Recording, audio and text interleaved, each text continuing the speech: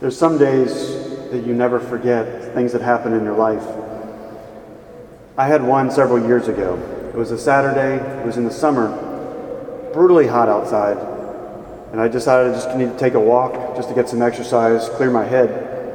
About 2 blocks into my walk, my phone rang, and it was the emergency line. I got a call to visit this man who was in the hospital. He was dying of cancer. And the person on the other end of the phone told me, he doesn't have long to live, so you really need to hurry, Father. So I immediately went home, got changed, and went straight to the hospital. I knew it was going to be a powerful experience when I entered his room. He was by the window, and there was another bed before that. So I had to walk past the other bed to get to him. And as I did that, that first patient who I had to walk past, as soon as he saw me, he began to scream obscenities at me. He was so filled with rage just at my appearance, at my sight in his room. He literally began to foam at the mouth, like an animal who has rabies.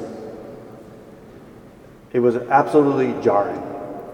I have never seen anything like it since or before that. As I reflected on that experience afterwards, I knew very clearly that it was a manifestation of evil. That Satan was trying to scare me from going and visiting that man that I came to see, whom for the sake of this homily we'll call George. When I finally got to George's bedside, I saw a very weak, frail man who was suffering. George knew he was going to die, and I knew he was going to die. And we talked for a while, just basic pleasantries, getting to know one another. And then we got down to the real stuff. George had been away from the faith for his entire adult life. To say that he lived an immoral life was putting it mildly. You have no idea. I heard the most beautiful confession that I've ever heard in my life. I anointed him, and I gave him the Eucharist, the body and blood of our Lord. For the first time in decades, George's soul was in a state of grace. He was ready to meet God. He was prepared for eternal life. His cancer literally saved his life. His suffering led to his eternal health. And God was so good to George. He used cancer to get his beloved son back in the fold. His suffering led to his conversion and his redemption. It was a beautiful day. Prior to Jesus coming to earth and dying on the cross, suffering made no sense. But because Jesus took on our sin, which automatically causes suffering, he gave meaning to our suffering. His suffering led to the resurrection. His suffering led to the ascension. His suffering led to all of us having hope. I think there are 2 ways to look at human suffering. The first looks at someone who is suffering and almost points at him and says, "Where is God in this suffering? A good God would not allow this. Therefore, God does not exist." And that's the conclusion a lot make. That's the conclusion that the soldiers made and the scribes and the Pharisees as they stood there looking at Jesus dying on the cross. If he is truly God, come down from the cross. God would not suffer. Jesus suffered, he remained on the cross, therefore he wasn't God. They mistakenly thought that suffering was only a sign of defeat, that it was a sign of weakness, that it was an end of itself. Ironically, these people who were religious leaders didn't read Scripture very well. They never really pondered today's first reading from Isaiah.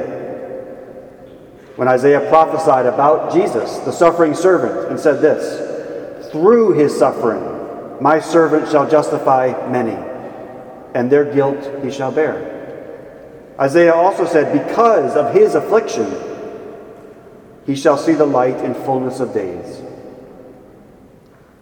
On the cross, Jesus took all of our suffering and gave it meaning, namely redemption.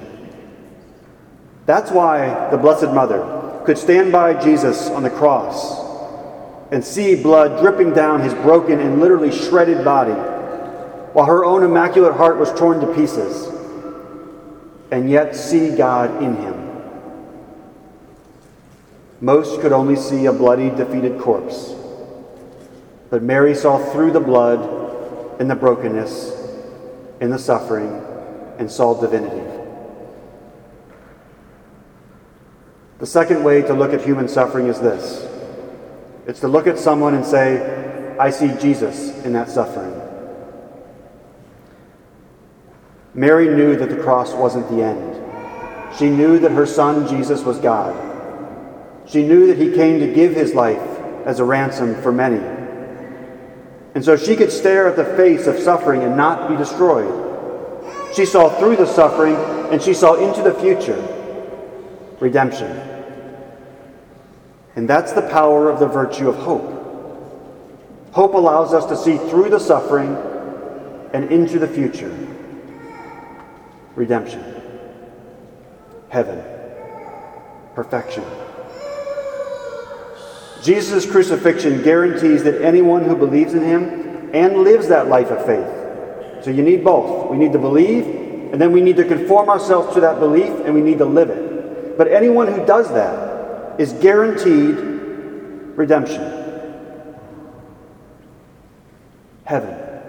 That's our hope. And that hope is far greater than any human suffering.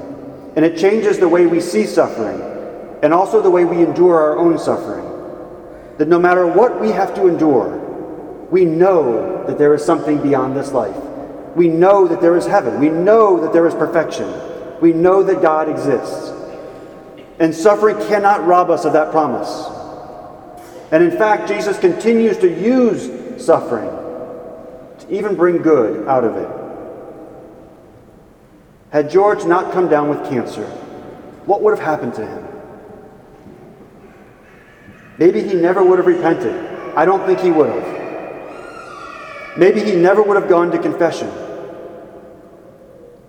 His soul may have been lost for all of eternity. Praise God for his suffering. That's why Isaiah could say that the Lord was pleased to crush his son in infirmity. God the Father is not a masochist. He was pleased to see his son suffer only because he knew he was taking on our suffering and that we could be saved. I challenge all of us to rethink the way we look at suffering. The next time we see someone in pain, let's not say, "Where is God in this?" as if the suffering was the end. Instead, could we not say, "I see God in this person's suffering. And because I see God in this suffering, there's hope. This is not the end." And then we can be the ones who give that person the hope that we know, which is Jesus Christ. We can be the one that explains to that person what he did for us and why there's always hope.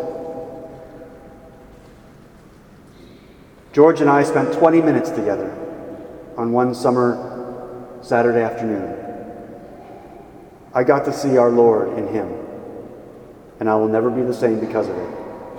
I thank God for George. I thank God for his cancer, because it led to his salvation.